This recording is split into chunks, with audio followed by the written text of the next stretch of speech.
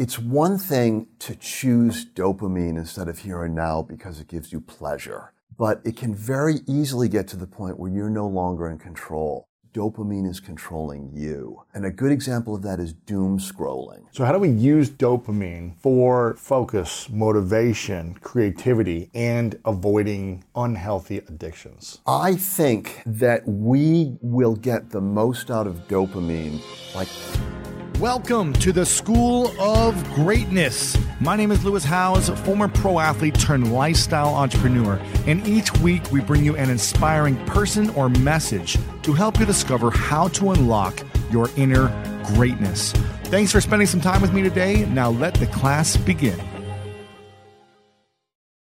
Take your business further with the smart and flexible American Express Business Gold Card. It's packed with benefits to help unlock more value from your business purchases. That's the powerful backing of American Express. Learn more at americanexpress.com/businessgoldcard. Whether you're searching for a home to buy or you're just obsessed with looking at homes for sale, Redfin's got you covered. You can favorite homes, share listings with others, and even schedule tours with a local Redfin agent, all in the app. And when you're ready to buy, an experienced local Redfin agent can guide you through the whole process. They know how to help you win the right home at the right price. So download the Redfin app to get started today.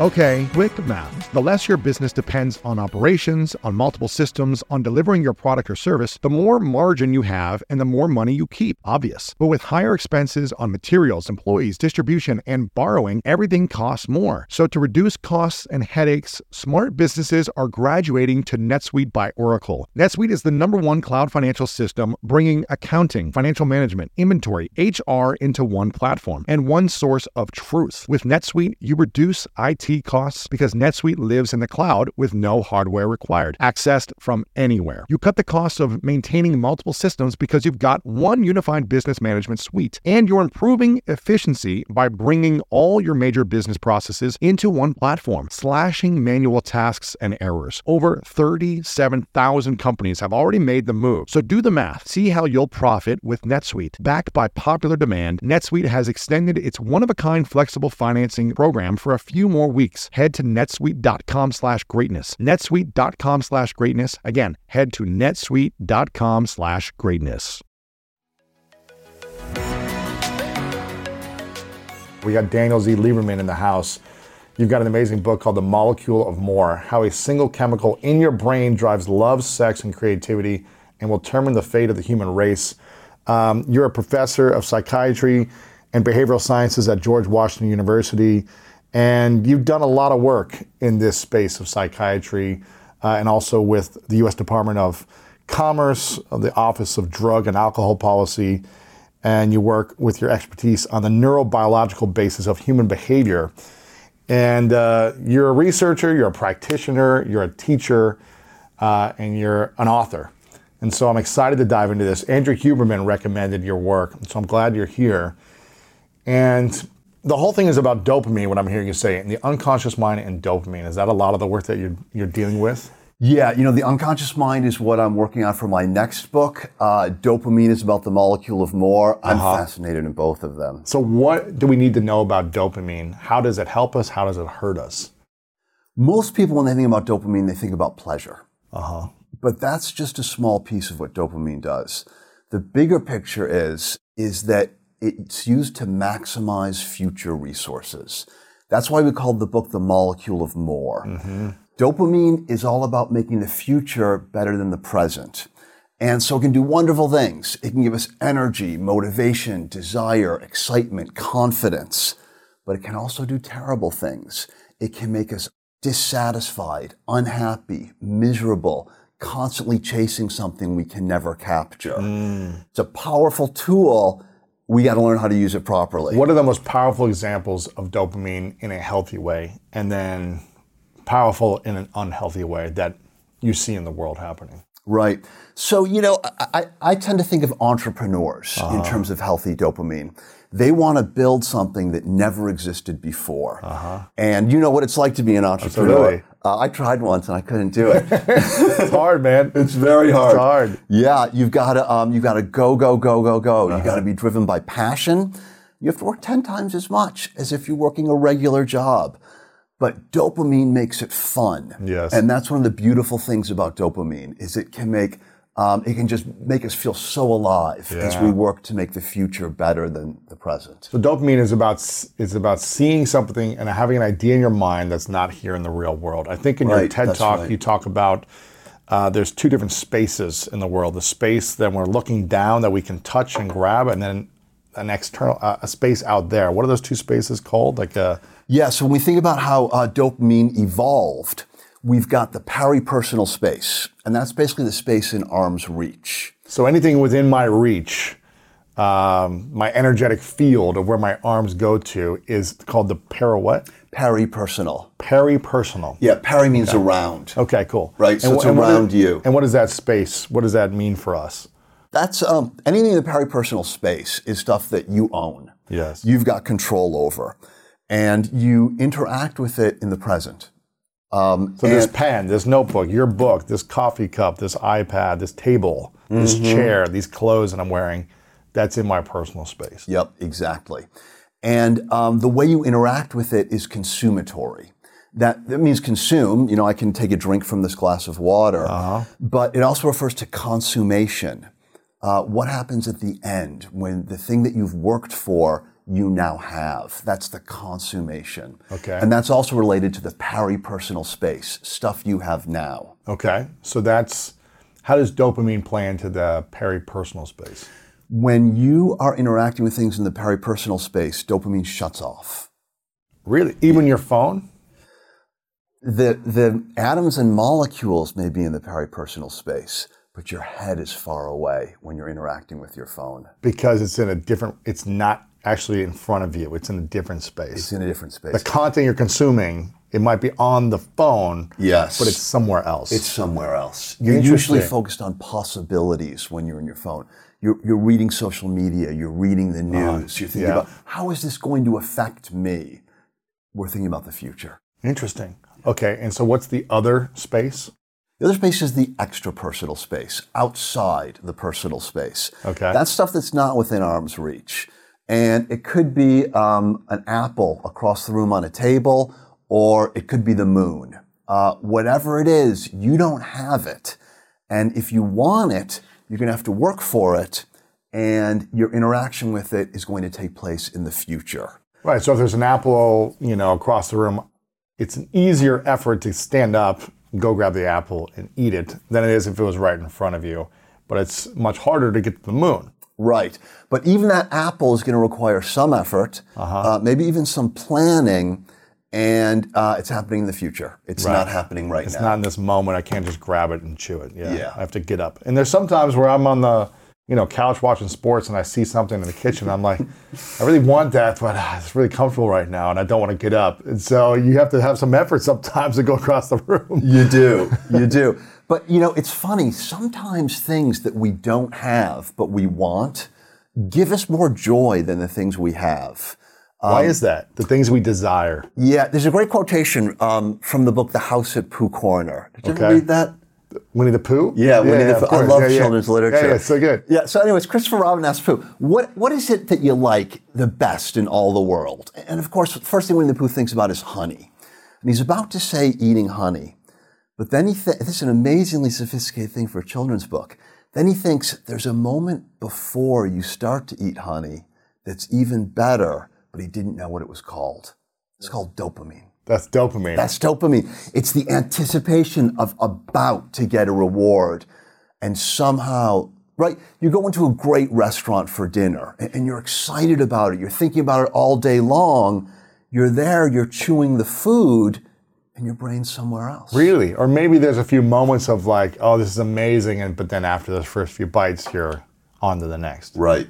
Gosh. So is that a healthy thing for us to do, to think about the future consistently, but then not appreciate the moment of what we're enjoying that we've been desiring all day or years of a dream that we've been trying to create? Right. No, it's not healthy at all. It's not healthy at all. And one of the things we say is that the guy who is most able to afford the beach house is the least able to enjoy it. Gosh, why is that? He goes out to his beautiful beach house, he pulls out his laptop and he's working, right? He can't just sit there and smell the breeze and right? Why is that? It's because the guy who can afford to the beach house was born with a pretty powerful dopamine system, and it's hard for him to turn it off. Because he was driven, and that's what allowed him to get the resources that he never had in order to buy the beach house. Right. Yeah, and then now he's got the beach house. He can't turn it off and enjoy the beach house. He's thinking about what's next, the next deal he's going to do, the trip to Europe, who knows what. How can someone be so hungry to reach a vision and create more in a healthy place, but also be satisfied with where they're at? It's hard. The first question is, do they want to? Right? Do they want to be satisfied or be happy? Yeah. I mean, you've heard the saying, to travel hopefully is better than to arrive. Have you heard that? Sure. Yeah. That's a dopamine saying, of course. Okay. Right? It's better to anticipate than to have. And some people don't want to make that shift, To them, the peripersonal, the here and now, it feels all touchy-feely and it makes them uncomfortable and they don't like it. They want to spend their life in the future. I don't think that's healthy, but I'm not gonna judge them. I'm not gonna choose for them. Sure. So the first thing is they have to decide whether that's something that they want. But where does dopamine? How does dopamine really get you addicted to things like drugs, social media, alcohol, or just bad habits? Yeah. So it's one thing to choose dopamine instead of here and now because it gives you pleasure. That's a choice, but it can very easily get to the point where you're no longer in control. You're no longer making choices. Dopamine is controlling you. And a good example of that is doom scrolling, right? You're going through your social media, you're bored, you're maybe even unhappy, but you can't stop scrolling. Because what dopamine is saying is one more scroll and there might be something that will change your future and you can't miss that. And so that's an example. Another example is compulsive eating, for example, right? We're no longer enjoying that third donut, but something is making us eat it. Right, we're just like, I just want more and more and more. I feel sick. Every bite makes me feel worse. Why do I keep biting this? That's dopamine? It's dopamine, yeah. So the dopamine is telling us what? That we're not happy with what we have, we still need more of that thing. Yeah. Yeah. Whether it be social media, I'm not happy with 10 minutes of scrolling, I need 30 minutes, I need 50 minutes, because something is I'm gonna feel something that I don't have in this moment. Is that what it's saying? I like to think of it evolutionarily. Human beings evolved on the brink of starvation, right? We were always in a situation where we did not have enough resources and we could be dead tomorrow. And that's where dopamine evolved. And so dopamine is basically keep your eye on the ball. Look, that third donut is making you sick. You might not have calories for the next 3 days. Get it inside you and you'll be alive. Wow. So is this genetics then? It's genetics, yeah. Really? Yeah. So how do we turn the gene off in our favor to not suffer? That's what we get into in the later parts. And, Western civilization is very much of a dopamine civilization of more. And I think in order to balance in one's life, you've got to make an effort not to do that. In the past, we did more of that. One of the ways you get in the here and now is by working with your hands. I don't know if you have any hobbies like working on cars or woodworking or drawing or painting. I wish I had a talent in any of those, but I don't. Making I appreciate music. it, but Yeah. I play guitar a little bit. I'm not that good, but I play guitar, and I love sports though. I like anything with a ball, playing basketball, soccer, football, ping pong, pickleball now I'm loving. So anything where I get to hold something and hit a racket, catch a ball, where it makes me have to focus in that moment if I want to succeed at that thing. I also love salsa dancing, so it's like something interactive where it's listening to music and experiencing it. Yeah. I think the height of human experience is when these two things are working at the same time. The dopamine circuits in the brain and the here and now circuits. And that happens in sports, right? The here and now circuits are focused on your body and the ball, what's happening right now. Dopamine circuits are thinking strategy. What's my opponent going to do? What should I do next? Interesting. And I think that's some of the intense pleasure of a nice competitive sport. Yeah, it's fun. Yeah. That's awesome. Yeah. So how do we learn to master dopamine then so that it can help us succeed in everything we want? I think it's very much about being aware of what's going on. Okay. And so when I was writing this book, I got in the habit of asking myself, is this a dopamine moment or is this a here and now moment? And if it was a dopamine moment, good. Think about the future, work hard, make something new, create. Think about possibilities, think about potentialities, things that don't exist. If it's a here and now moment, though, spending time with my family. Don't be thinking about the future. Don't be thinking about the future. When you're with your kids or when you're with your partner or your friends, right? Right. So turn it off. Turn it off. Be in the present moment. What's the best strategy you've learned to turn it off to be present? You know, because I hear a lot of stories about how parents are on. I don't have kids, but I've heard this from parents that their kids want their attention, but they're saying, you know, they're just looking at their phone still, or they're distracted because of the addiction, I guess, or that dopamine wanting more of the thing that they don't have right now. So how can people turn it off when they're in those scenarios with friends, family, and activities? Yeah. So I think the first thing is to be deliberate, to say, okay, I'm going to spend the next hour with my kids, and that's not a time where I'm going to be on my phone. I'm going to leave my phone in the bedroom. Yeah. And so then you don't have that temptation. And then I think listening is the best way to bring yourself into the present moment. Listening. Listening. How do people learn to listen better? It's not easy. I think the first thing is to recognize that how hard it is. Yeah. And that a lot of times we're not good at listening. You're having a conversation with someone, a lot of times you're thinking about what you're going to say next. Exactly. Rather than what the other person. And people who are very charismatic know how rare this is. And oftentimes charismatic people will be described as making you feel like you're the only person in the room. Right. Because they're in the present moment. Yeah, yes. They're present with you. It's interesting. I grew up feeling very uneducated, not smart, just from school. I performed poorly in school. And I told myself a story that, I'm never going to be smart enough. No one's ever going to be interested in me because I'm not a smart person. That's what I told myself growing up. And then I heard a quote, I believe it's by Roosevelt, that says, people don't care how much you know until they know how much you care. And I said, maybe I have a chance if I just show that I care about people and put energy and effort into listening and caring about their lives and their stories. Maybe they'll want to hang out with me. So it was kind of like just a strategy to find friends in high school. It was like, let me just pay attention to people and just focus and ask questions that I'm curious about and listen. Yeah. And I started doing that in business early on when I had no skills on making money or starting a business. I had no idea what I was going to do.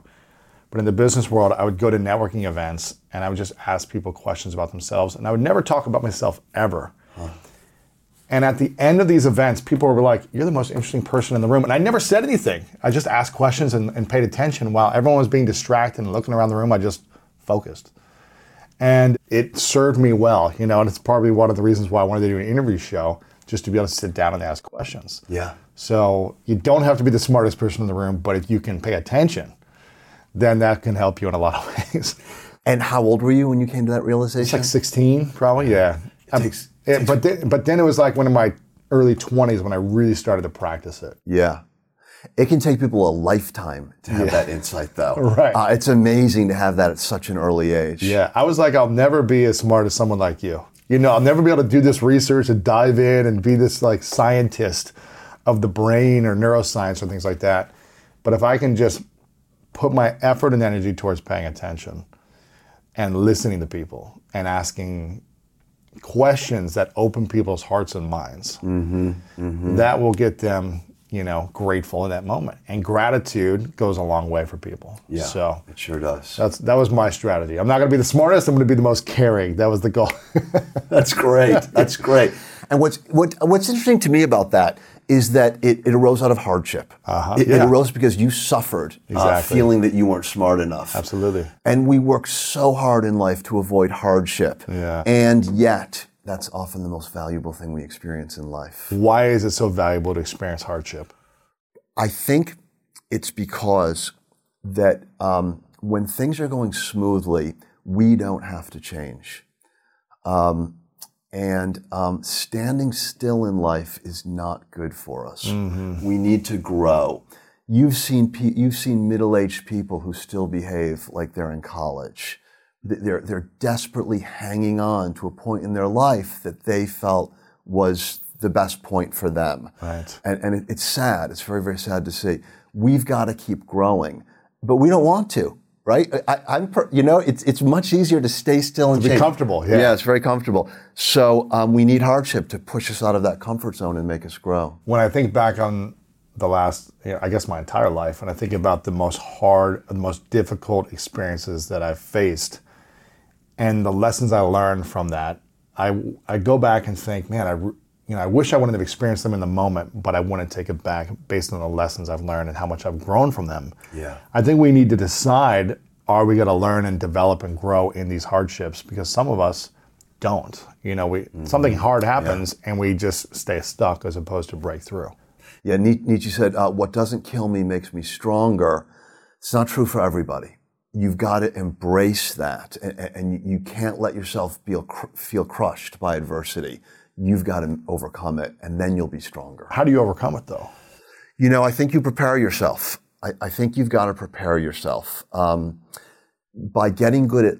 You can't just say, when the big thing happens, I'm going to rise to the occasion. You've got to focus on the little things, right? Like what? You don't say, well, when I'm talking to this very important person who could change my life, I'm going to listen to what they're saying. No, listen to what everybody is saying. Listen to what the bus driver is saying, right? And then you get in the habit. Aristotle said that virtue is a habit, that you can't expect to do the right thing when the big thing happens unless you're in the habit of doing the right thing when the little things happen. One of my favorite parts about my job is that I get the opportunity to travel a lot. And in fact, I'm recording this right now while I'm in Mexico. And actually, I was thinking about something that I wanted to share because I get a lot of questions from so many people about different side hustle ideas. So here's one for those of you out there that are on the go a lot like I am, or traveling a lot. When you're staying in your Airbnb on your trips, have you ever thought about how you could be making extra money by hosting through Airbnb while your home is vacant? If you're interested in an extra stream of income, Airbnb hosting is an easy place to start, and it's like giving your home some company while you're away. Your home might be worth more than you think. Find out how much at airbnb.com/host. So listen, we all know life is full of yada yada, like those quote unquote free trials that somehow still charge your card for something, or when companies have those sneaky gotchas hiding deep in the fine print. And I know you've dealt with yada yada before, like those bills that keep going up and up for no reason at all, or when budget airlines promise a cheap fare but then charge you for every little thing until you realize you're paying more than you would have somewhere else. And yes, it is possible to outsmart yada yada, like triple checking airline deals to make sure all you need is already included, but you don't take yada yada in life. So don't take yada yada from your wireless provider. Metro by T-Mobile has no contracts, no credit checks, no surprises, and nada yada yada. Stop by one of over 6,000 Metro stores nationwide. When you get a new car or a new home, your first reaction might be to say things like, oh yeah, or I can't believe it, or booyah. But what you really want to say is the one thing that can get you the help you need. Like a good neighbor, State Farm is there. State Farm is there with the coverage you need for your car, your home, and even boats, motorcycles, RVs, and other things that matter to you. With a State Farm agent, you know someone is there to help you choose the coverage you need. With so many coverage options, it feels good knowing you can find what fits for you. And when you need ways to get help, State Farm gives you options there too. In person or on the phone with your local agent, or on statefarm.com, where their award-winning app State Farm lets you do things your way. So when you need help protecting the things that matter most, remember to say, like a good neighbor, State Farm is there. So it's really about just being in integrity with yourself every single day and doing the best you can in every moment, not just when the big moments happen. It really is. I say to my students, If you want to do the right thing when the chips are down as a doctor, write good notes. You focus on the little things, and the big things will take care of themselves. That's interesting. So how do we use dopamine for focus, motivation, creativity, and avoiding unhealthy addictions? I think that we will get the most out of dopamine by keeping it in balance with the here and now. Dopamine becomes our enemy when it becomes the end-all and be-all, right? I've got to get a new wardrobe. I've got to get a new cell phone. I've got to get a new car.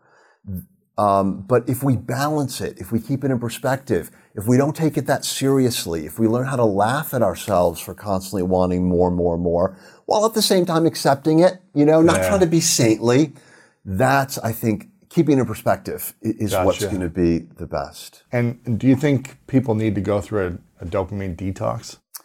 Dopamine detox is very controversial. A lot of people say that that's just a fairy tale. Okay. Right? Because when you get hungry and you eat, you get a big release of dopamine. When you work hard and you accomplish something, you get a big release of dopamine. So what are you going to do during the detox? You're going to not eat. You're going to not work. You're going to not make plans to make yourself happy. You're just going to be miserable, bored, and stupid. Right. So you can't really do that. You can't really do that. Maybe there are certain things that you could say, what are the things that I've been doing too much of? I'm on social media too much. I'm watching too much trash TV.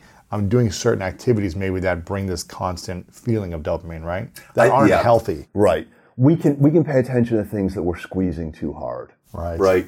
Like if you're the kind of person who can enjoy a nice piece of fruit and move on, okay, you don't need to eliminate that. But if you're the kind of person who eats a candy bar and then eats 2, 3, 4, 5, you should eliminate that at least for a while. Gotcha. And that, so maybe we might say an unhealthy dopamine detox. Yes, unhealthy dopamine detox. Yeah. Where does dopamine and addiction come into play? And what would you say is kind of the root of all addictions? Mm-hmm. Yeah. Let's talk about chemical addictions because those are the most straightforward. So there are dopamine circuits in your brain, and there's different ones. And I'd love it if we had a chance to talk about the different ones. Yes. But the one we think about with addictions is technically called the mesolimbic circuit. We call it the desire circuit, which is a little bit more descriptive. Yeah. The desire circuit gives you reward. Okay. So the desire circuit goes off. Is this in the limbic part of the brain? Mm-hmm. Okay. Mm-hmm. Yeah. The reptilian part of the brain. Okay, cool. So it's kind of in the center, in the middle mass, right? Yeah. Yep, that's right. Not on the top, on the mushroom top. It's more in the middle. Deep. It's deep. Yeah. Okay. Yeah. So this is the desire circuit of the brain. Yeah. We could also call it the reward circuit, right? Eat when you're hungry. You get a pat on the back when you do a good job. You get an award. All of these things promote your evolutionary success. Really? Yeah. So we work to stimulate our dopamine reward center.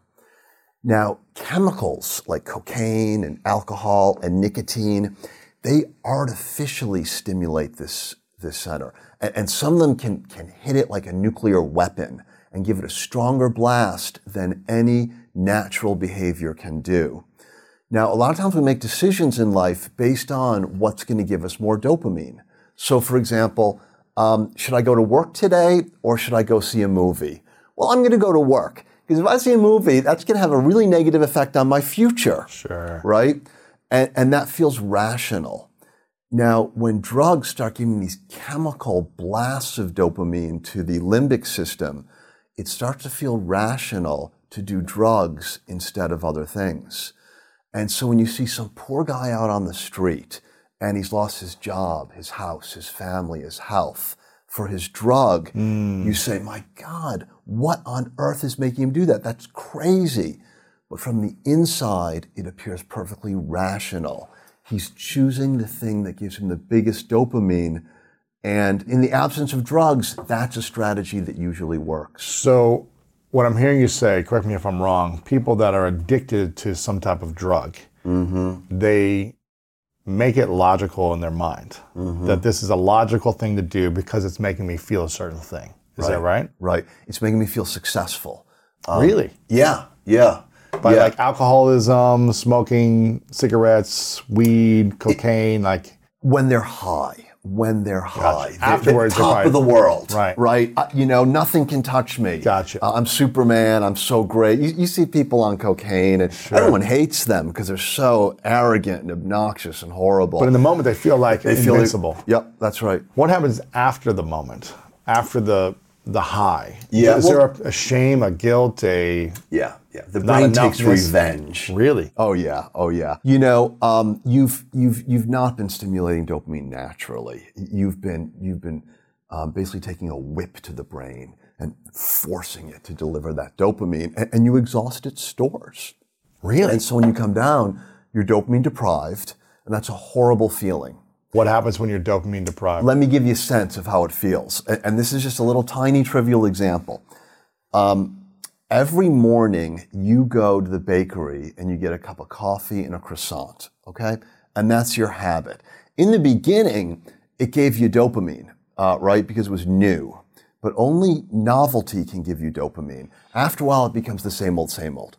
All right, so you're standing in line for your croissant and your coffee. Suddenly your phone rings and someone's like, drop whatever you're doing and get over here right now. And you get no croissant and coffee that day. In the brain, dopamine is shutting down and it's making you feel resentful and deprived. That you didn't get what you wanted. Yep, what you expected. Interesting. Yeah. So that's how it feels to have a dopamine deficiency. You feel resentful and deprived. How can you, I guess, navigate it then? So you do something, maybe you have a routine, but then you mix it up every now and then so you're not expecting something all the time. Mm-hmm. And the novelty, guys, brings you dopamine of something new or something different. Right. Or mixing it up. So you may say, I'm not going to have that croissant and coffee for a month. And then when I go back to it, oh my God. It'll feel amazing, right? Yeah. That's right. It's delayed gratification. How does that play into dopamine? Delaying. Yeah. Like the marshmallow test. Yeah. Well, it stimulates it because you're keeping the thing you want in the future. It's like the advice that mothers used to give their daughters in the past. Don't have sex until after marriage because the guy's going to lose interest. Right. Where if you say, hey, you got to wait, that's delayed gratification. That's going to keep dopamine expecting, anticipating, exciting. Delayed gratification is a good way to boost up dopamine. Really? Yeah. So is it better to, let's say I want a cookie, right? And I say, you know what? I'm going to wait a month until I have a cookie or a candy bar, a cake or whatever. Yeah. I'm going to wait a month and I'm going to think about it. I'm going to imagine it. I'm going to, think of the taste of this cookie. But the only way for me to get this cookie is if I work out 5 days a week for a month. Let's say I make this game up. Yeah. What is that going to do for myself as opposed to I'm going to have a cookie every day? Yeah. Whether I work out every day or don't work out every day. Versus if I do this thing 5 days a week for a month, then I get a cookie. Am I going to be happier during that entire month or less happy with the go for the month, then you get the cookie versus I get a cookie every day? Right. Happy can mean different things, right? So for example, if I say, I'm happy that I'm going to get a new iPhone, it's a different feeling than saying I'm happy because I just got this new iPhone. Those are two very, very different things. What's the difference between the levels of happiness of I'm going to get something versus I just got it? Yeah. So when you are happy about something that's going to happen, it makes you feel excited, energized. Maybe it makes you feel strong and powerful and confident. Like you know it's coming. Yeah. Okay. When you're happy because you have something, it makes you feel satisfied and fulfilled. And it's like, and those are very different feelings. Sure. Some people like one more than the other, others like the other. How much dopamine comes in either form? With the second, there is zero dopamine. It turns off. Once you get something, once you get an award, once you get the cookie, once you buy something, within minutes, dopamine turns off. Turns off. Because you already have it now. Because now it's in the peripersonal. Interesting. And dopamine doesn't function in peripersonal. Really? And so for some people, that's a moment of disappointment. It's so interesting you say this because most of my young adult life, let's say, for years, I would spend 10 or 15 years with a goal in sports. I was like, I'm going to be an All-American athlete. I said this when I was 5 years old. And I remember, and I was a two-sport All-American. I said I was going to be a professional athlete, all these different things. And I remember the first time I became an All-American athlete, there was so much joy, like, and anticipation, getting, like, before it actually happened, right? And the build-up and the training and the hard work and the failures and all these different things. And then my name got called for being in the top 8 in the country in the decathlon. Wow.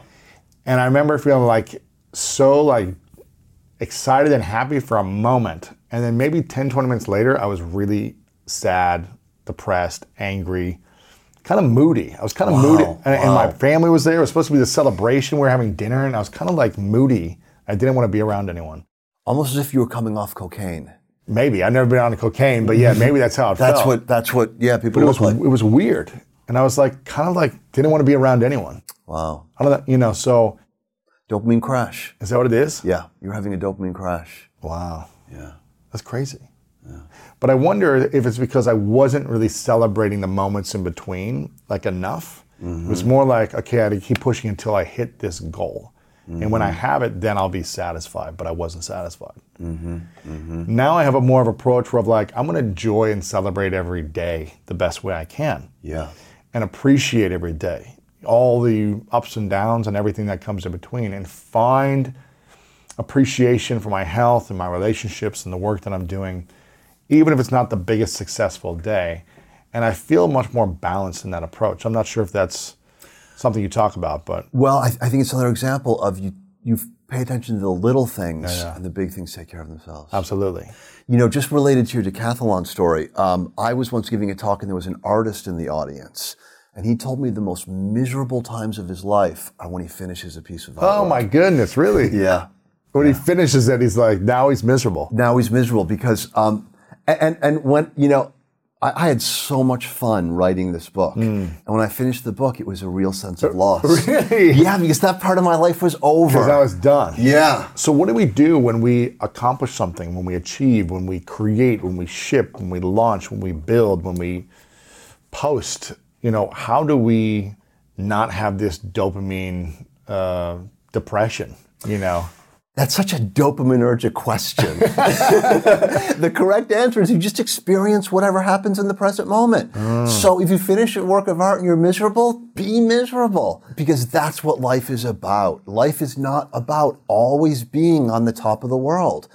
In order to enjoy the good moments, you have to suffer through the bad moments. Man. And live those suffering bad moments. That's part of life. I think it's also, what's worked for me is to have, and maybe there's some psychological term behind this, but it's having a meaningful mission for my life where it doesn't matter if I'm accomplishing something, my mission is to be of service. Mm-hmm. And whether that's just saying hi to someone and being of service in the moment, or doing it in a grander way of reaching millions of people in a day with a piece of content, my mission is to be of service and to be as joyful as possible. Yeah. And I can do that at all stages. You know, it's like I don't have to be accomplishing the biggest things in order to be living that mission. And that helps me kind of manage those emotional ups and downs, I think. I think that's so insightful. We talk about what can we do to be happy, right? But we forget that pursuing happiness is really not the best way to get happiness. Really? Pursuing meaning, you pursue meaning and happiness will just come. Yeah. What's the meaning for you? What's your mission or meaningful mission? Yeah, so it changes a lot, you know? And we were talking about the unconscious mind earlier, and I think that that's where your mission comes from. A lot of people say, well, I want to be this kind of person. I want to be the kind of person who cares about the environment or cares about poverty or that. And so they go and they're like, gosh, I don't really care that much. About it. That's right. You got to find out what you really care for and then pursue that. How do you know what you really care for?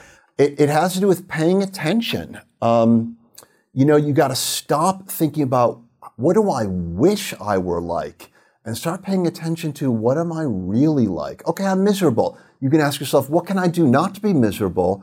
Or you can say, let me see what this misery feels like. Let me get to know this misery better, because then I'll get to know myself better.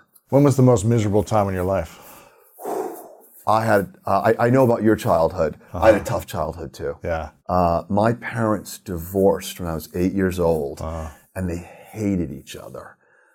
It's not fun growing up in a household with people that are arguing and screaming and not expressing love with one another. Yes. It's really challenging. And their hatred for one another was so intense, they had no bandwidth left over to care for their kids. Oh, man. And so we were just kind of out there fending for ourselves, trying to figure things out. Oh, my gosh. Yeah.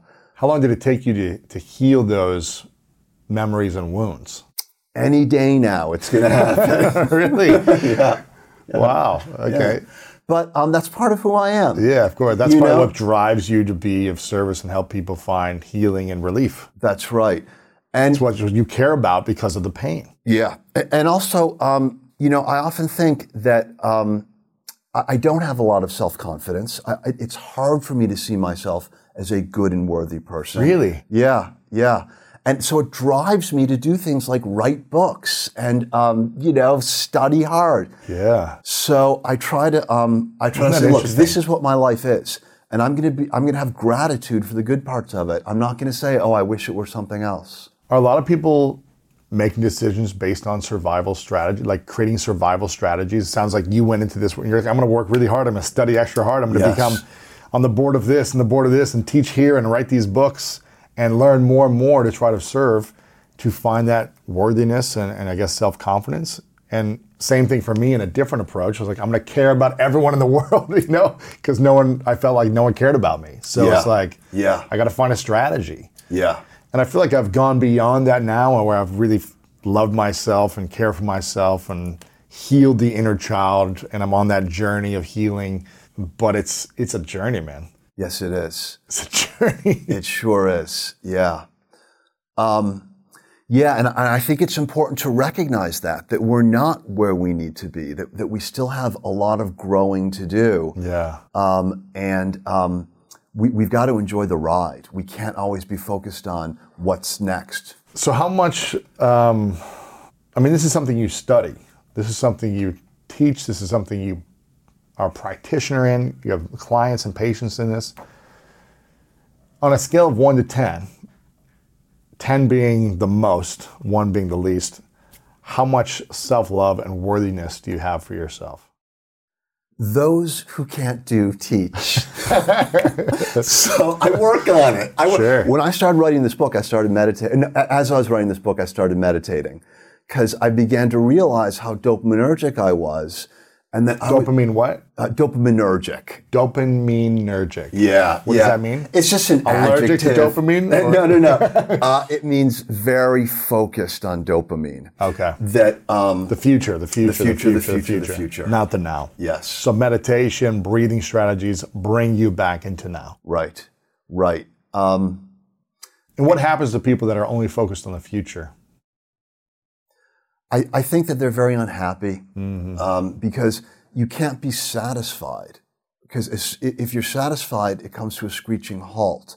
So and your mind is always somewhere else. And so, sometimes I'm walking down the street to work, and I just notice what a beautiful world it is. The birds are singing. I love that. I'm smelling flowers in the air. Good for you. It's good practice. Yeah. If you're always focused on the future, you never get that. Yes. And I think that one of the things I realized is that reality only exists in the present, right? The future is always unreal. Reality is 1,000,000 times richer than anything that we can imagine. Wow. And so if you're always thinking about what might be in the future, you're living in this poor, thin, pale world. Whereas if you're in the richness of reality, it's a much nicer place to live. Wow. So reality is a beautiful place. The future, the imagination, can seem like a beautiful place in our mind. Yeah. Imagining something, a world, an experience, an environment that we don't have yet that might improve the quality of our current reality. Isn't that right, though? So there's a beauty of thinking creativity. I think Einstein talked about imagination is one of the most powerful things. human can do or whatever. Yeah. So imagining something greater than where you're suffering or where maybe you're not as fulfilled or happy. Yeah. So it kind of sounds like a dance. I don't know about you, but when around 3 p.m. hits, I find myself craving the right refreshment to get me through that mid-afternoon slump. New Pure Leaf Zero Sugar Sweet Iced Tea is full-flavored sweet tea, but without the sugar and the calories. It might take several bottles for you to believe that a delicious sweet tea can really have zero sugar and 0 calories. But you know what they say, life is full of surprises. Or in this case, full of flavor. New Pure Leaf Zero Sugar Sweet Iced Tea. Try it to believe it. For 20% off your next 12-pack, head to Amazon and use promo code 20PureLeaf. That's promo code 20 PURELEAF for 20% off. When you want the best, you have to act quickly, or someone else will get it instead. Like when you're trying to buy tickets for the best seat at your favorite team's big game. Or when you're hiring for your business and you want to find the most talented people for your open roles before the competition scoops them up. With ZipRecruiter, you can find qualified candidates fast. And right now you can try it for free at ZipRecruiter.com/greatness. ZipRecruiter's powerful matching technology takes center stage to identify top talent for your roles. Immediately after you post your job, ZipRecruiter's smart technology starts showing you qualified people for it. And I believe finding the right team member is one of the most important steps in setting up my company for success. We like to ensure our new hires will be a good fit before they're even on the team. So I am grateful that I have ZipRecruiter's help when we want to grow the team fast. Amp up your hiring performance with ZipRecruiter and find the best fast. See why 4 out of 5 employers who post on ZipRecruiter get a quality candidate within the first day. Just go to this exclusive web address right now to try ZipRecruiter for free. ZipRecruiter.com/greatness. Again, that's ZipRecruiter.com/greatness. ZipRecruiter, the smartest way to hire. It is. Because if you were unworthy and didn't love yourself and were growing up scared in this environment, you don't want to be in that environment anymore. Right. There's a reality that's not helpful. And that taught me to be somewhere else. Exactly. Not a healthy habit to acquire. But it helps you get out of that current state of pain. Yeah, and you're suffering. Right. You're so right. it sounds like a dance, right? It's a dance. You got to go back and forth. You can't just say, I'm going to enjoy like my parents like screaming at each other and being like feeling worthless. Right. You don't want to just enjoy that, do you? Right. It's a dance. It's a balance. Now, some people choose, for example, like a Tibetan monk, right? They're going to say no dopamine. They're going to choose to live their entire life having gratitude for the present moment. Absolutely. And there are ways of putting people in a brain scanner and telling how happy they are. And Tibetan monks score highest on that score than anybody else. On happiness. On happiness. Because they're just grateful in the moment for everything, right? Yeah, they are. Tough path for Westerners to follow. We have a different destiny. We want more. We want more. And we want to be like Einstein. We want to create things that never existed before. And there's a real nobility in that. The Tibetan monks have their own nobility. But there's also nobility in creation, which they don't engage in. And in evolution and building and evolving, yes. Yeah. So scale 1 to 10, where are you? Yeah.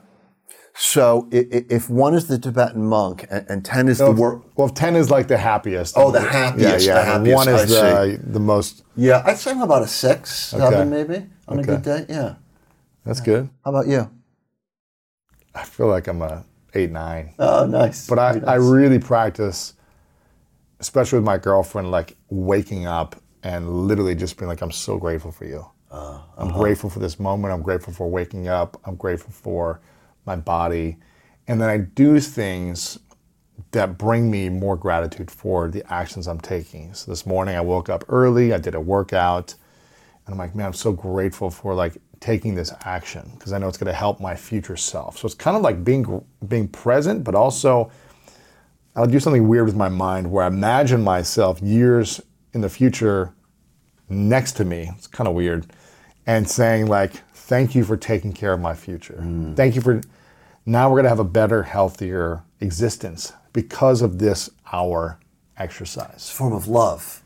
It's like loving myself from the future to now. Yes. Which kind of sounds weird. I don't know what psychologically what that's called anything, but it's future casting. It's like appreciating myself in the future for what I'm doing now. So interesting. It's melding the future and the present. Yes.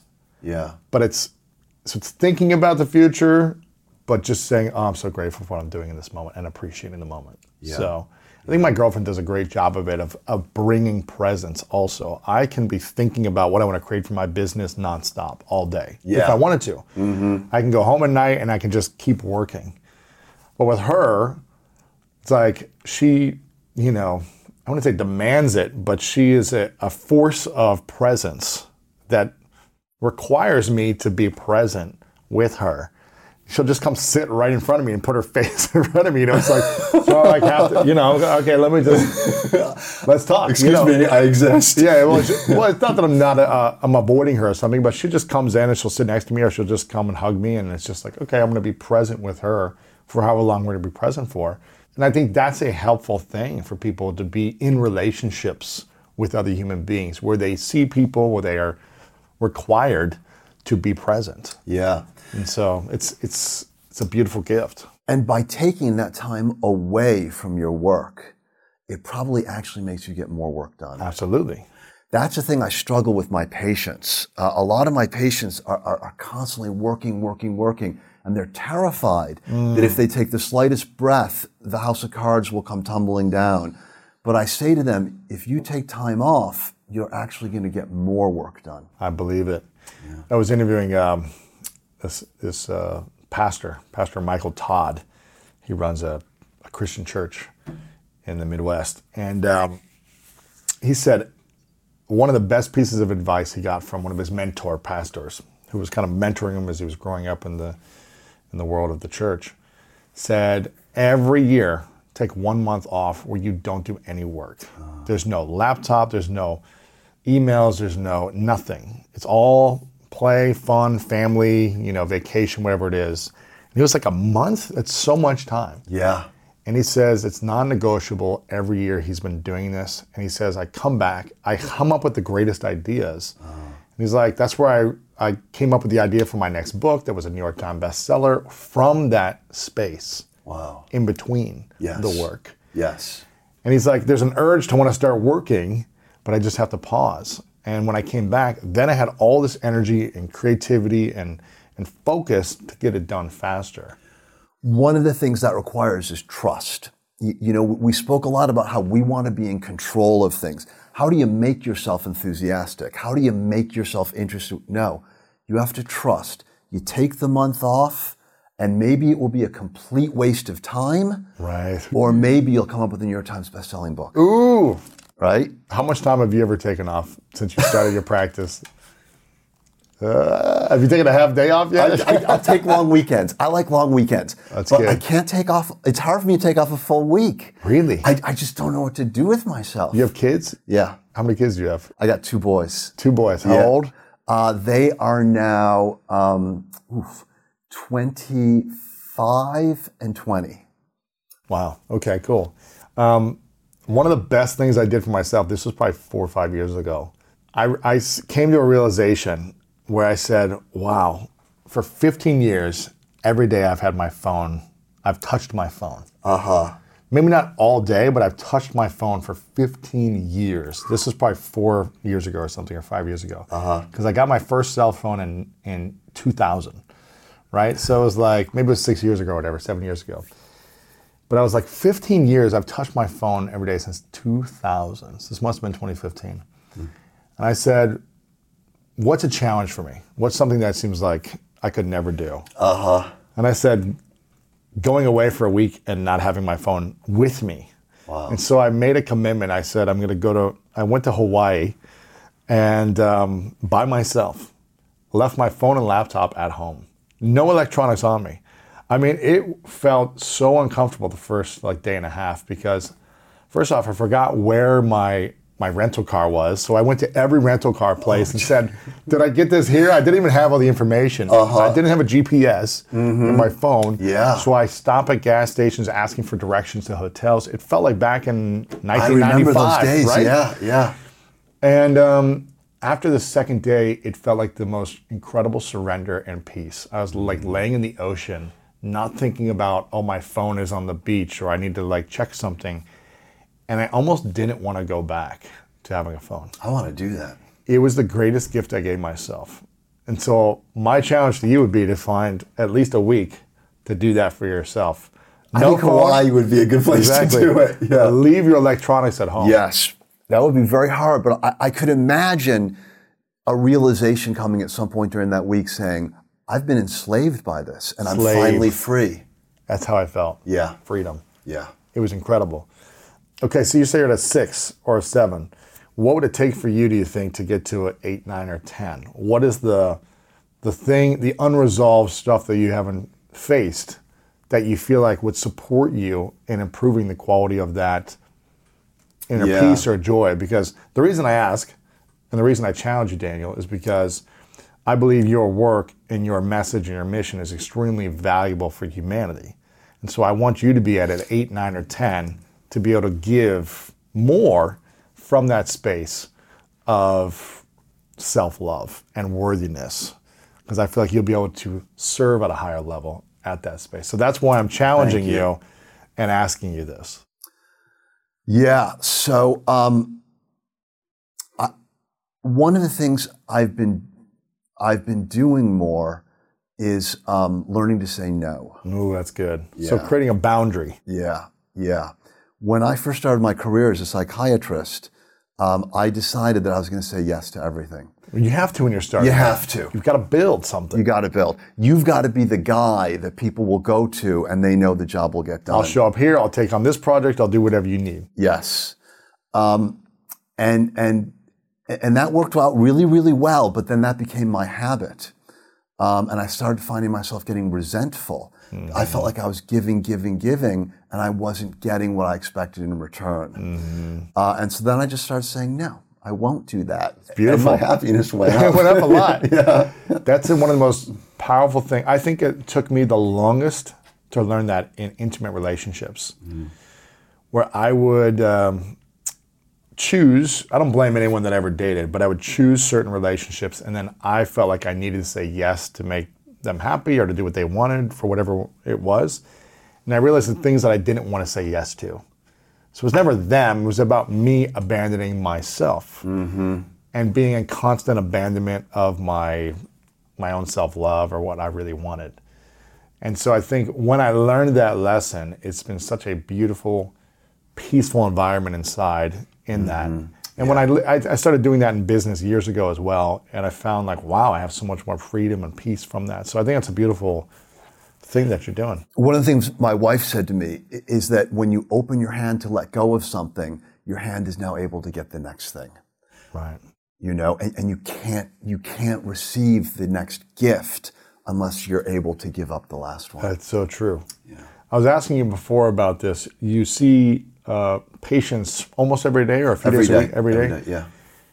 And what type of practice is it that people come to you for? What is the main thing that people come to you for? My expertise is psychopharmacology. That is using medications to treat psychiatric illnesses. Okay. And my specialty is bipolar disorder. Really? Depression, and depression as well. Where does depression and bipolar disorder stem from? What is the root cause? It's really biological. Really? Yeah. You know, in the old days, we would look at a person's past, and that has an effect. How healthy the environment they grew up in is going to determine their strength to recover. But really, it's about a genetic vulnerability. Really? Yeah. But don't some people get in more depressed states, seasons of life, or if something traumatic happens, they might be in a depressed state, but other times they can be in a less depressed state? Well, one of the challenges that we face is separating normal emotional experiences in life from medical illnesses. Gotcha. You know, one of the challenges that psychiatry faces is that it's often not viewed as a medical specialty in the same way that cardiology or pulmonology is, right? Because it can't be seen, really, I guess, right? It's more in the mind. That's right. And also because the brain is so hideously complex. You know, the heart's a pump. I don't want to diss my cardiology colleagues, but the heart's a pump. The brain is like 100 trillion freaking cells, and we just had a brain surgeon on recently who's a neuroscientist as well, who's done over 1,000 brain surgeries. Wow. He was like, he's like, you could cut out a piece of the brain where they think is, I can't remember exactly what he said, but it's called the analytical side of the brain. You could cut out a piece of it and the person can still be analytical because the brain can readjust and rework itself. It's like this, incredible thing. Yeah, and its complexity makes psychiatry a younger science. Yes. Because we don't understand as much about our organ as our cardiologist colleagues do. Right. And so I think that in some ways we get less respect because we're at a much more primitive level. Yes. But it's still medicine. It's still medicine, and we still approach it scientifically.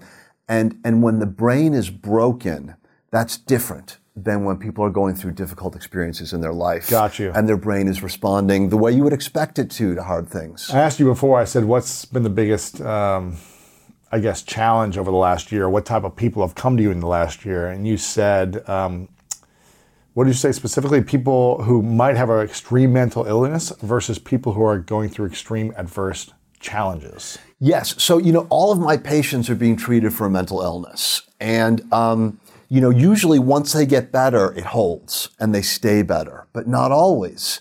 So they're coming in and they're saying, gosh, I'm feeling like I did before I saw you. Did the treatment you gave me stop working? Or is it because I'm stressed out and upset, just like all my friends who don't have mental illnesses? Gotcha. We have to figure that one out. So how do you determine if someone needs an actual medication or if they need heal a wound that they haven't healed, or they need to heal a trauma, or they need to get out of a toxic relationship, or they need to stop watching the news, or they need 8 hours of sleep, or, eating healthier foods, or all the things lifestyle-wise that support a better feeling, a better mood? Yes. I just ask them, how are the people at work doing? About the same as you? Yeah. And if they say, yeah, everyone's the same as me, I'm like, healthy lifestyle. But if they say, no, everyone's pretty much okay, and I can't drag myself out of bed in the morning because of this feeling of dread, I say, let's take a look at your medications. Interesting. Is there a way to heal depression without medication? There is. Mild to moderate depression can be healed without medication. Severe depression, though, is going to need medication. Really? Yeah. There's no way to get out of severe depression from extreme lifestyle shifts or, again, psychologically going back into childhood wounds and starting the healing journey and creating self-love inside and finding meaning and all these different things? Doctors never say never. Okay. Right, because the human... I like that. I'm glad you said that. Yeah, the human body is... We play the odds. Medicine is about statistics. It's about rolling the dice for the best outcome.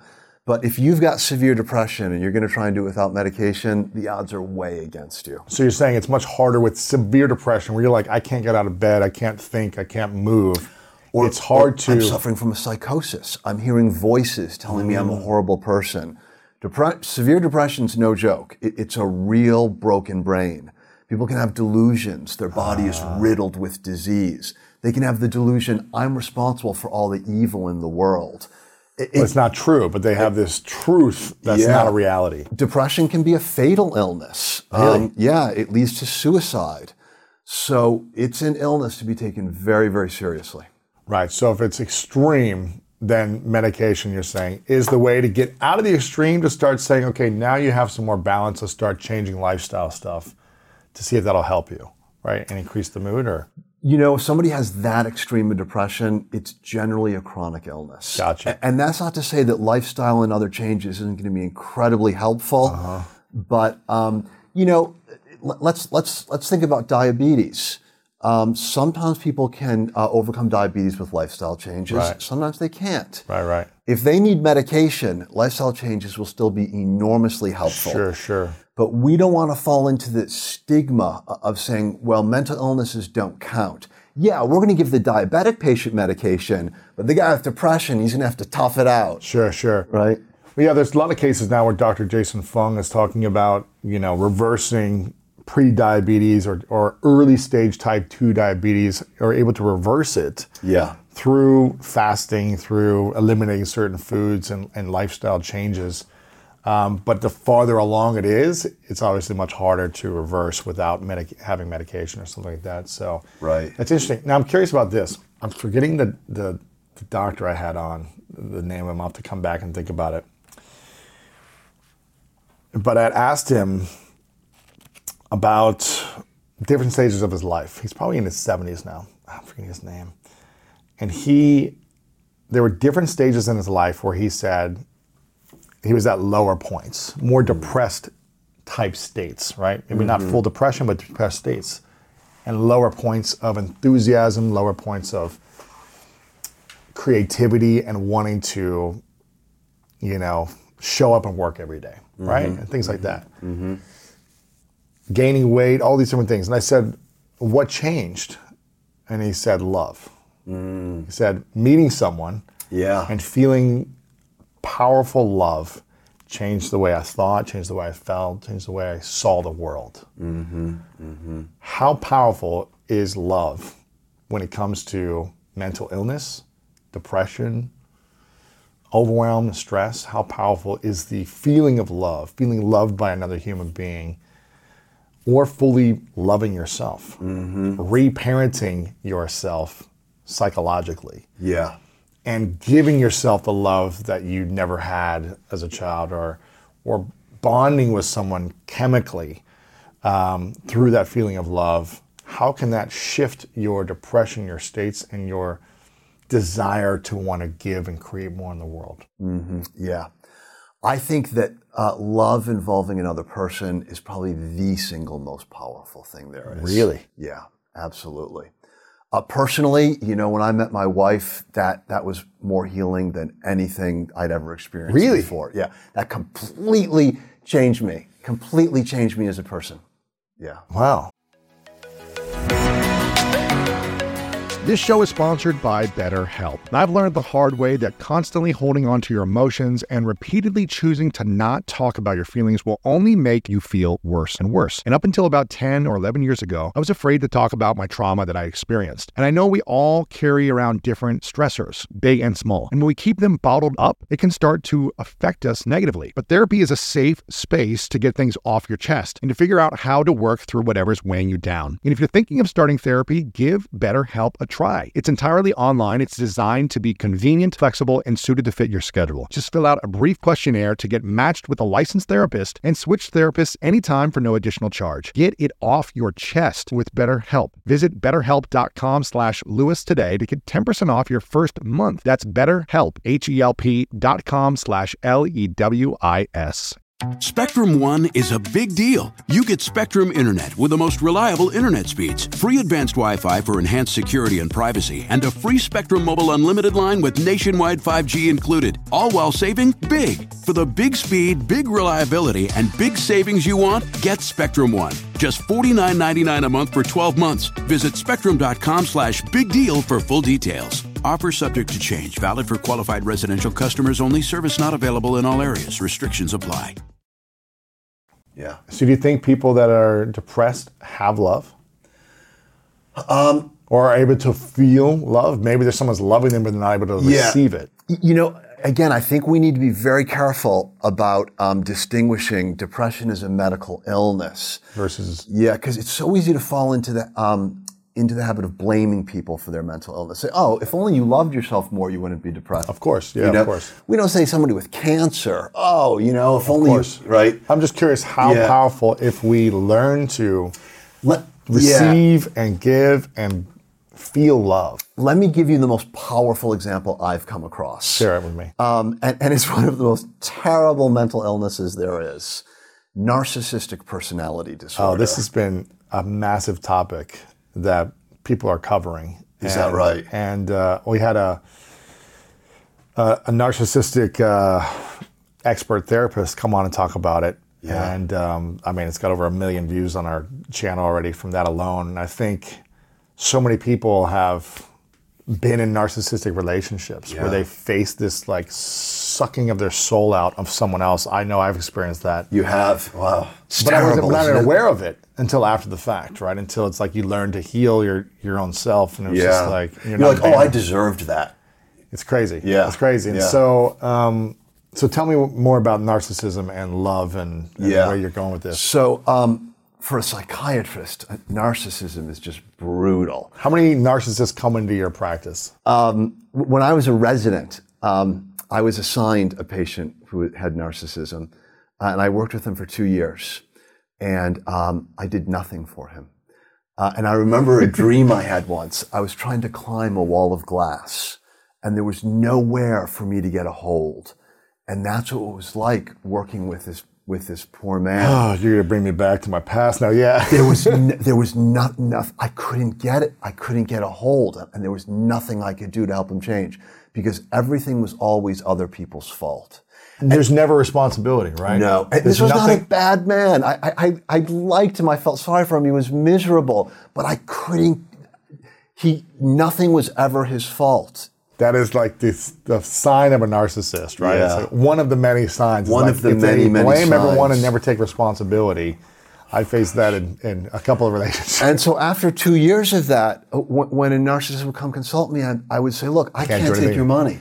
Yeah. It's so funny, this therapist that we had on who teaches about this and educates people on what to look for with narcissism, does a YouTube channel. She was like, it's rare that I'll even treat a narcissist because they'll never want to go to therapy. Yeah. They only go because they're forced to go from their partner or something, or they're threatening a divorce and so they have to go. But it's like they need to go almost every day for years in order for them to say, you know what, I'm going to see it differently, I'm going to take responsibility. Yeah. And then they need to stay in it in order to get out of that. How do people manage that if they're in a relationship with a narcissist? I don't know. I think they got to get out. That's the only solution, huh? That I can think of. I mean, I'm not an expert in narcissism. Yes. I've never had any success. But I tell you something. So there's not very many therapists who can successfully treat narcissism. It takes a very special person to be able to do that. 99% of therapists will get nothing done. But there is something that does reliably help narcissists. What's that? Being in a genuine love relationship. That actually diminishes narcissism. So tell me, what do you mean by that? Not being in a relationship with them, but in being in a relationship with someone else? If they are in a relationship where they truly love the other person, it's not that they just see the other person as a source of narcissistic gratification. The other person is not just someone to be drained, that they truly love that person. But a narcissist would never do that, right? It happens. It happens. Really? Yeah. Psychiatry has been more pessimistic about personality disorders than we should be. And borderline personality disorder is another example. In the past, we've been very pessimistic. Now we're extremely optimistic. And we think, oh, borderline personality disorder, there's an enormous potential for improvement. I hope someday we'll get there with narcissism, but it's more malleable than we thought. Really? Yeah, but not through treatment. It's through life. See, what's at the heart of narcissism is radical insecurity. Massive insecurity. Yeah. Huge insecurities. Right. Massive wounds. Right? Yeah. And they don't feel like, they don't love themselves. No, they don't. They feel that they are utterly unworthy. They may not be aware of it. It might be unconscious, but that's what it is, that they're utterly unworthy. And so there's this hole inside of them they're constantly trying to fill. And they fill it, with other people. And that's why it's so horrible being with them, because they're just sucking out of you, trying to fill this hole. The thing is, though, that if something real actually happens, like they do have a real relationship, or even graduating from college or getting a good job diminishes their narcissism, because suddenly they're not desperately empty. Interesting. But wouldn't it never feel enough? Like, well, I don't deserve this. I've got this great person in front of me, but I'm not worthy enough of deserving this. So I'm going to sabotage it. I'm going to blame them for everything still about how I feel. That's what I went through. It's not fun. Yeah. I'm not an expert in this. Yeah. And as I said, what I'm talking about are studies that look at statistics. I would agree with you, though. I think there's some narcissists that it's not going to work. What's the difference between a narcissist who is feels like they don't deserve, they have a massive wound, versus someone who just feels unworthy, who's not a narcissist? Yeah. So me and you growing up. I know. Yeah. What's the difference between that? Who wants to suck the life out of people and blame everyone, versus someone saying, I know I feel unworthy, I'm responsible for these things. Yeah. It's a question of where the pain goes. The narcissist puts the pain outward on others, right? The person, because I think they're unconscious of their unworthiness. The person who is aware of their unworthiness, pain goes in. Wow. And people tend to like them because, they're always trying to please others. They are, yeah, that was me. Yeah. That was me. Saying yes to everything and then resenting it later. Yes. Just like, yeah. That's fascinating. But those people tend to be more successful in life, right? The narcissists end up alone and miserable because nobody wants to be with them, right? The guys who are always trying to please people, well, they do get good things in life. Yeah, they get taken care of, they get taken advantage of, yes. So what do you see for the future of the brain, dopamine, and creating happier, more fulfilling lives for ourselves, when it seems like, and the statistics are showing that life expectancy is actually dropping, at least in the USA over the last, I think, 5 to 10 years, it's actually dropping now, where access to foods and things that are unhealthy for the body are making us needing these addictions more and more, cigarettes, alcohol, plant medicine, all these things that people are doing to feel something. Yeah. Social media, the phone, the addictions, all these different things. What do you see as the future of where we're going? And if someone truly wants to live a happier, more fulfilled life, what can they do in the face of the next decade of just distractions? Yeah. I don't think it's going to get easier for anyone with the accessibility to addictions, things, access, the now gratification. Yeah. Think back to our prehistoric ancestors. Can you imagine going out on a hunt for a woolly mammoth? How much fun that must have been. It'd be scary, fun, exciting, all these things. Like you're with your buddies, like the tribe. You all depend upon one another. You all got to roll. It's life or death. You could come home dead. You're going to bring home meat.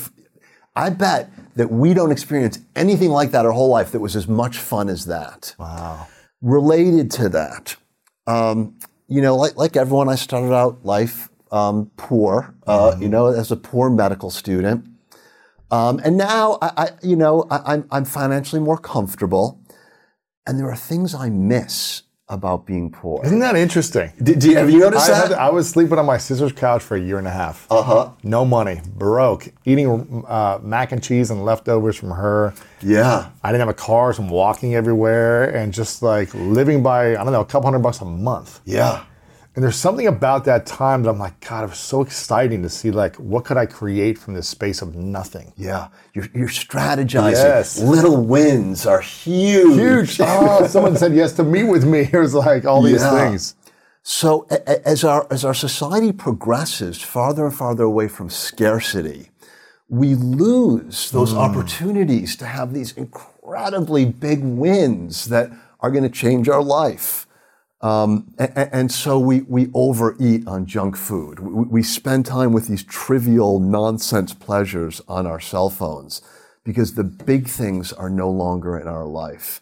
It's no longer about finding sources of food to survive. It's now about, how many views am I going to get with my latest post? It's not the same thing. So what can we do over the next 5-10 years as these distractions are going to become more prevalent? We've got to think about meaning. We've got to think about what is meaningful. So for me, writing books has become so meaningful, and it's nice and hard, and sometimes it makes me miserable, which is good.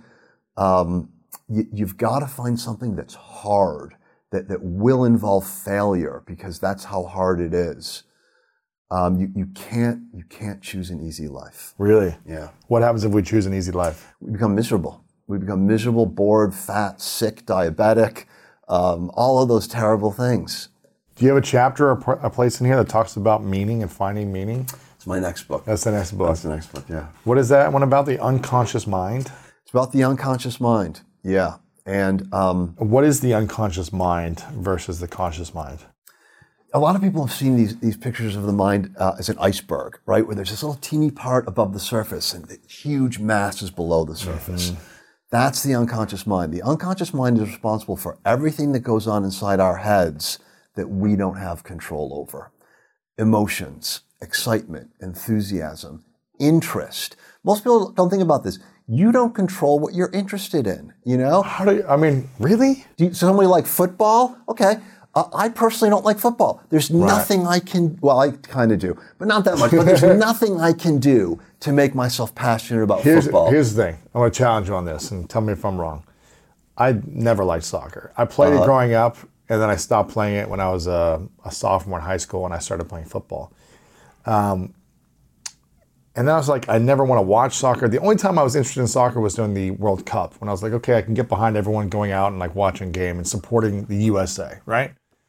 But I never wanted to watch until a few years ago. I was just telling one of our producers here, Mike, that I went to a couple LAFC games, their LA Football Club soccer team, right? Yeah. And I was like, this is incredible. The energy, the experience. I got to know the players, and I was like, became interested in the sport of soccer. And I was like, I want to go to more games. Yeah. So how does that, what does that mean then? If I'm not interested, but then I become interested in something? Right. So we talked about this pastor who took a month off, and boom, the idea hit him. Yes. That came from his unconscious mind. He didn't dig it up, right? Right. It came to him. You went to the soccer game and you were given a gift. You were given the gift of excitement. Yes. You didn't work for fun, that. Exciting, yeah. Right. That was a gift for your unconscious mind. And that's why trust is so important, that we have to trust that these gifts will come. If we try to squeeze our unconscious mind and force it to give us things, it's going to rebel. We've got to kind of go through saying, look, I've got a co-pilot, or maybe I'm the pilot. Maybe I'm the co-pilot. Maybe the other guy's the pilot and in charge. But it's a realization that you cannot control everything, that you have to be open to gifts that come from the unconscious mind. So it's kind of like being curious about life. Okay, Yeah. I'm going to try this thing. I'm going to check this out and see how it makes me feel. Yeah. Yeah. Can I tell the story I wanted to Bring tell? it, yes. So I did this TEDx talk, right? Yes. And it's a big deal. Yeah. And I practiced 4 years ago, wasn't it? Yeah. Yeah, I practiced that every day for a month. That's great. Great speech. Thank you. Every day for a month. Every single day, 5 days a week. When I went to work, first thing in the morning is I ran through that speech. Wow. All right, so I get there, we do a dress rehearsal, get up there, and I'm giving my speech. I draw a blank halfway through. Nothing. I'm sweating. Okay? Dress rehearsal. I got nothing. And I'm terrified. And there's a dinner that evening, and I skip the dinner. I go back to my hotel room, and I'm memorizing. So now it's the day of the thing, and I'm about to go out, and I realize, I say, look, I didn't shirk. I wasn't lazy. I did everything I could, and it wasn't enough. Wow. And so I said to my unconscious mind, we're all in this together. Be a pal and help me out. I acknowledged that I didn't have control. And I was happy with how it went. My unconscious mind came through for me. That was great. But it came through for me as a friend, not as a servant. I didn't order it, I asked it. So what happens to people who are extremely controlling in their life versus people that are more in surrender? Yeah, those controlling people don't do well. Really? And a lot of times, the unconscious mind has a sense of humor.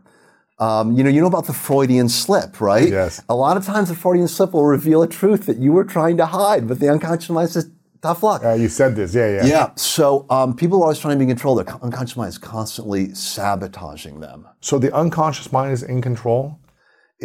We share control. We share control, and we need to work as a partnership. Pilots. Yeah, okay. It's a partnership. And if you try to be the tyrant, like the people who are very much in control, the unconscious mind is going to mess with you. So what is the conscious mind versus the unconscious mind? The conscious mind is what? Every thought I'm thinking or saying in this moment, or what does it mean really?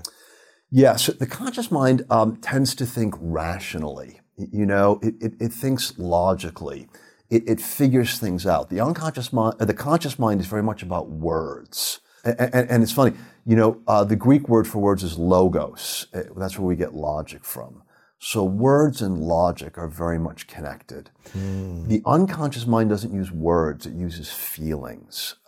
It's about emotions, it's about a gut feeling. And people who have a good relationship with their unconscious mind, they rely a lot on their gut feeling.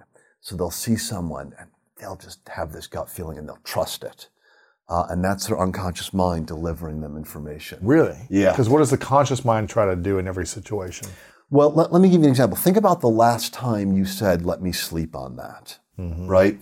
When you say, let me sleep on that, that's an acknowledgement that your conscious mind can't work its way through the problem. Or it might react, or the unconscious mind might react if I You need respond. your unconscious mind, Okay. you know?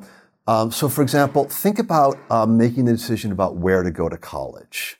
There are too many variables for the conscious, right? So you visit all the different places, and at some point you go, this is the right place for me. And you don't know why. There's something within your unconscious mind that just has a feeling. Yeah. So where is the conscious and the unconscious mind? Like physically? Where is it? Yeah. It's embedded in the brain circuits of the brain. Interesting. Yeah. But the mind is not in the brain. Is that right? Where is the mind? It's Yeah. like, is it in the body? Is it around the body? Is it inside the brain? Where in the brain is the mind? Right. So, right. So as a scientist, I'm going to say that the mind is simply the activity of atoms and molecules in the brain. Interesting. Because that's all a scientist can say, right? As a human being, I don't believe that. Sure. Right? Yeah. Right? But that's metaphysics. Right. That's beyond what we can measure and touch and bang on and experiment on. That's metaphysics. And scientists shouldn't talk about metaphysics. So there's physics within the body, right? There's metaphysics, which is beyond. What's quantum physics? Physics. Okay. Physics. It's straight up physics. Interesting. So the everything in the universe is made up of two things: bosons and fermions. Okay. Okay? What are these things called? Quarks? Quarks? Those are fermions. Okay. Yeah. Fermions are what make up matter. So quarks are fermions. Quarks, Electrons are fermions. Atoms are fermions? Yeah. Okay. Protons, well, they're made up, bosons are energy. So photons, which carry light and radio waves, those are bosons. Okay? So we got bosons and fermions. Anything that's not bosons and fermions, like souls and mind and divinities, that's metaphysical. And consciousness, right? I don't know. That's not part of photons and these other things. I don't know. Right. So I it's don't something know. else that's not seen. Maybe. That's not measurable. Materialists, Crick, I can't remember his first name, co-discoverer of the structure of DNA. Francis Crick. Okay. Watson and Crick discovered the big thing. Anyways, he's a strict materialist. He does not believe anything beyond bosons and fermions. And he wrote this book called The Astonishing Hypothesis. And he said the astonishing hypothesis is that your memories, your feelings, your hopes, and your dreams are nothing more than a vast assembly of neurons made up of molecules and atoms. Really? As Lewis Carroll's Alice might say, you're nothing but a pack of neurons.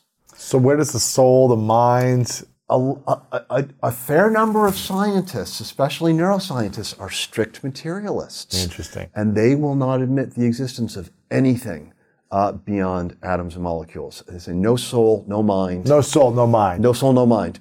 What's your belief? I believe in souls and minds. And where do you, I guess, if you're going away from the scientist's point of view, where would you say the mind is? Well, I think that once we move away from that, we don't need to talk about space anymore. Gotcha. I don't think the mind would be localized. It could be everywhere. It could be anywhere, is what you're saying. Yeah, that's right.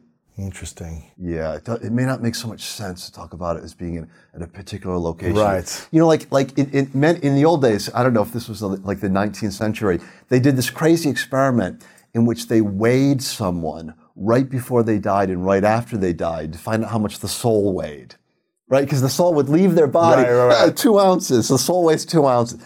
And you know, nowadays we say, well, that's silly. So I think that when we move away from science to faith, we're working in a completely different paradigm. That's crazy. Yeah. Because there's so many times where people, I'll call someone and they're saying, I was just thinking about you. Yeah. And why does that happen? You know, it's like, why are these connections beyond just the brain, from the mind or the... Yeah. Now we're going beyond this book here, but It's interesting stuff. It's fascinating. Yeah. Is this anything that you tap into, you work on, or research, or is it more? It's pointless to research it. Really? People have tried, and they've tried many times because it is so fascinating, but it can't be captured. It cannot be captured. And people who have faith would say, you're not going to put God in a box, right? He's not going to... Can't explain it. Yeah, and plus, if there were a proof of God, there'd be no longer any faith. Right? Because you would be forced to believe in God. Like, you have no choice but to believe 2 + 2 = 4, right? In some ways, you're a slave. You can't choose. If we could prove the existence of God, we'd be religious slaves because proof would eliminate choice. And so what religious people say is that assuming God exists, he would not create a universe in which you could prove him, because he wants freedom for his creations. Do you prescribe faith to your patients? Do you see people with some faith or more faith as healthier, happier, brains and mental, capacities? Yeah. Well, asking about spiritual beliefs is part of every standard psychiatric evaluation. Just like asking about diet and exercise, we ask about their spiritual beliefs. And what are the ones who are more depressed or seem to have more extreme mental illnesses on the spectrum of spiritual faith? Doesn't seem to be a connection between the two. Some of them might be strong faith, some might have no faith. Yeah. Interesting. In general, extreme hardship does drive us to a more spiritual orientation. Because it just forces us to look beyond the physical reality. Because you may not find a meaning or reason in the logical world, so you have to see beyond. Yeah. Now, to me, it makes sense that people with strong spiritual beliefs should be mentally healthier. But that has not been proven. Really? What has been proven is that people who attend regular religious services are happier and mentally stronger than those who don't.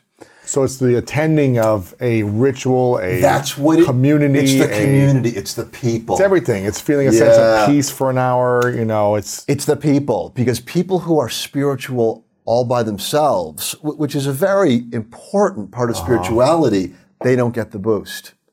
The boost comes from the community. Really? Based on all the different patients you've had and the... I didn't do these studies. But smarter people than me did the studies. Yeah. So showing up to a place for an hour a week with a community in a spiritual practice, a religious practice, tends to make people happier. Yep. So you would probably get the same benefit from the pickleball league. Right. Yeah. Just showing up once a week to like a community activity. Yeah, that's it.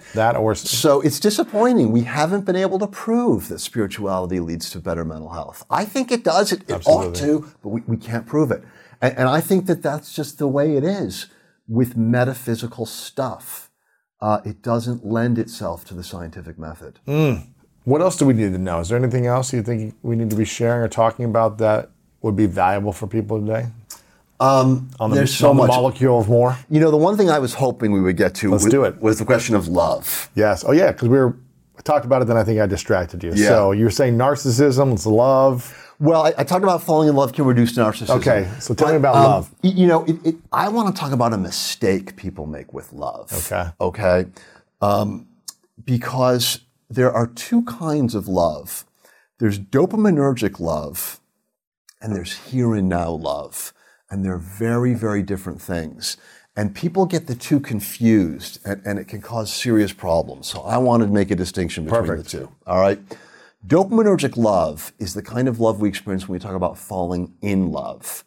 It's a sort of insanity. It's a rush. It's a rush, yeah. Some people, and I agree with them, call it the most intense, most pleasurable experience we can have in life. But then there's a crash. Yeah, it comes to an end. There's a decline at some point. There's a decline. It doesn't have to be a crash. Okay. But there's always a decline. And with the decline, does there come an expectation hangover or Yeah. So dopaminergic love, we might call it passionate love. It only lasts for about a year or two. All right? And then it goes away. And you're no longer, when you're in love, all you want is to be with the other person. That, yes. Right? They're a god or a goddess, and they make your life perfect, and you feel like all you want is them. When that comes to an end, they lose their divinity and they revert back to normal human status. Wow. And what a lot of people do is say, I thought this was the one, they're not, I need to go find someone else because I'm no longer in love with that person. Right. And that's a mistake, because what happens is that passionate love never, ever lasts, but it can evolve into something called companionate love. And that's the here and now love. Mm-hmm. We talked about how dopaminergic happiness is about excitement, enthusiasm, and that's what it feels like to be in love. Here and now happiness is about fulfillment, contentment, satisfaction, serenity. And that's here and now love. That's what passionate love can evolve into. And in some ways, it's better. Right. And so I think that, our society, we romanticize passionate love, right? Movies are all about falling in love. You don't see couples who've been together 20 years and have this enormous level of comfort with one another, right? When you're in a companionate love relationship, you have this sense of trust. There's someone that will always have your back, no matter what. Your life is deeply entwined with theirs. And that is a wonderful, beautiful thing that I think our society doesn't appreciate enough. Yeah, they want more the rush. They want the feeling of falling in love. And it always goes away. Yes. And so then they leave the relationship on to the next one to feel the next dopamine hit, I guess, right? Yeah, that's right. I had a patient who is a salesperson, top salesman in the country in his company. Wow. Very dopaminergic. And he would just jump from one relationship to another. And he must have gone through hundreds of relationships. No way. And one day he came to me with a big smile on his face, and he says, I'm all better. I overcame my problem. I'm married. I'm like, what? And there was this girl he was been dating for a couple of months, and he persuaded her to fly to Las Vegas and get married. And then it probably ended in the next year. Oh, it lasted another month, and then it was over. No way. Yeah, because it was just... There's no foundation. No foundation. He was solving in a dopaminergic way. He wasn't really growing his here and now circuits. Oh, man. So he got divorced. Yeah. Oh, man. Yeah, it's all about creating that foundation. Yeah. That's huge. And it's all about understanding that being in love is a temporary phenomenon, and that it needs to evolve into something stronger and more long-lasting. Beautiful stuff. I'm loving this, Daniel. Anything else we need to share, you think? There's a lot more. Can I give you one more thing? Give me one more. All right. So we talked about the dopamine desire circuit. That's what makes you want stuff. That's what gives you pleasure. That's what drugs hit, sex, food, all that stuff. Mm-hmm. There's another circuit that involves the frontal lobes. What is that? The most recently evolved part of the brain, the dopamine control circuit. The dopamine desire circuit says, I want it now. The control circuit is also about the future, because all dopamine is about the future, but it's about the longer term future. It's about planning. It's about working with abstract knowledge. So the desire circuit says, I want that donut. The control circuit says, you know what? We might be happier right now if we eat the donut, but 10 years from now, we'll be happier if we don't eat the donut. And what's that called again on the front? We call it the dopamine control circuit. Okay. Technical name is the mesofrontal circuit, or the mesocortical circuit. Okay. But that's not we call it the dopamine control circuit. Okay, cool. So, when you talk about people who are very strongly dopamine, they can look very different. So someone who has a strong desire circuit can be hedonistic. They're going out to clubs, picking up girls, and drinking a lot of alcohol. The person with a strong control circuit is the workaholic, who's spending all day and all night in the office making long-term plans for the future. Yeah. So, most people think about dopamine, they think about the desire circuit, but dopamine is and that's the hot circuit. But there's a cold dopamine circuit that is passionless and looks to the future. It is merciless. Right. Yeah. Just works nonstop all day. Yeah. Wow. Yeah. So that's the other thing I wanted to throw in. So where should we be in there? Well, we need that. Very, very powerful. We need both of them. Yeah. We need the control circuit to moderate the desire circuit. Yes. Right? We need so it's a dance, and there's many partners. Yes. And we need to be aware of all the different partners. Man, so much to understand and dive into. But the book shares a lot of this and more. The Molecule of More: How a Single Chemical in Your Brain Drives Love, Sex, and Creativity and Will Determine the Fate of the Human Race. Powerful book. Make sure you guys get a copy if you want to understand this chemical in your brain more. Where can people follow you, Daniel? How can they connect with you and support you? You've got this book. Are you on social media as well? You know, I'm working on starting a YouTube channel, Ask the Psychiatrist, in which I'm going to answer just questions that people have about psychiatry. Not up yet, but soon. DanielZLieberman.com if they want to be aware when it goes live. DanielZLieberman.com for the book, and also for the next book on the unconscious and conscious mind. A couple final questions for you. This is a hypothetical question. Imagine it's your last day on earth many years away from now. You get to live as long as you want to live, and you create everything you want to create in your life, right? You share with the world, you make books, you do everything you want to do. But for whatever reason, you've got to take all of your work with you, all of your written work, your audio, video, the content you've created. It's got to go somewhere else when you die. It's got to go with you or somewhere else. But we don't have access to it in this world. But you get to leave behind 3 things that you know to be true from your life experience, 3 lessons that you would share with the world. What would you say are those 3 truths for you? I would say that the key to happiness is living in the present moment, that you are not alone inside your head, and you better get to know your unconscious partner if you want to have a fulfilling life, and that life should not be about you. It should be about what you can do for other people. I love that. Service is a big one for me. That's on my list as well. Living a life of service. I want to acknowledge you, Daniel, for your drive, for having the molecule of more inside of you to want to research, want to obsess, want to serve your patients to help people heal and improve and understand their conscious and unconscious mind, the dopamine circuit that's driving them, and for educating us on this information. It's really powerful, and I think a lot of people are suffering because they don't understand how their mind and how their brain works for them specifically. So I really acknowledge you for being on this journey of service and creating in a powerful way. It's beautiful. Thank you. Of course. And I hope next time I see you, hopefully you're up to a 7 or 8 on the worthiness and self-love journey. I'm going to work on it. Yes, exactly. My final question for you is, what's your definition of greatness?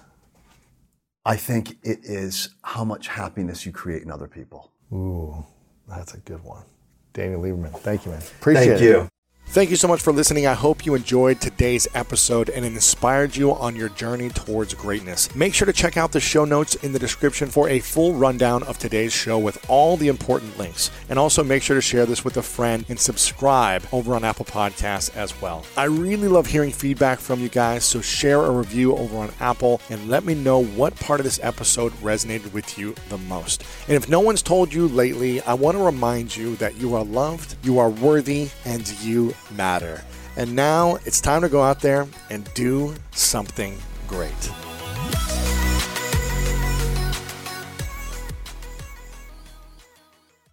In the California Road Trip Republic, we believe you take adventure for a ride. Whether coastal cruising, mountain motoring, or redwood roaming, discover beauty around every turn. Your road trip can kick off from anywhere. Starting route. But it should always start at visitcalifornia.com. Then buckle up, crank those tunes, and discover why California is the ultimate playground. Sometimes it takes a different approach to help you unlock your true potential. With Capella University's game-changing FlexPath learning format, you gain relevant skills you can apply to your career right away. Earn your degree from an accredited university and be confident in the quality of your education. Imagine your future differently at capella.edu. Capella University is accredited by the Higher Learning Commission. Learn more at capella.edu/accreditation.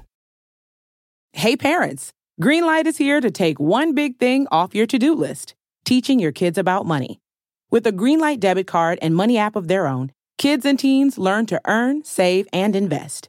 You can send money instantly, set flexible controls, and get real-time notifications of your kids' money activity. Set up chores and put allowance on autopilot to reward them for their hard work. Then learn about the world of money together. Get 1 month free when you sign up at greenlight.com/podcast. Whether you're a morning person or a bedtime procrastinator, everyone deserves a mattress that works for their style. And you'll find the best mattress for you at Ashley.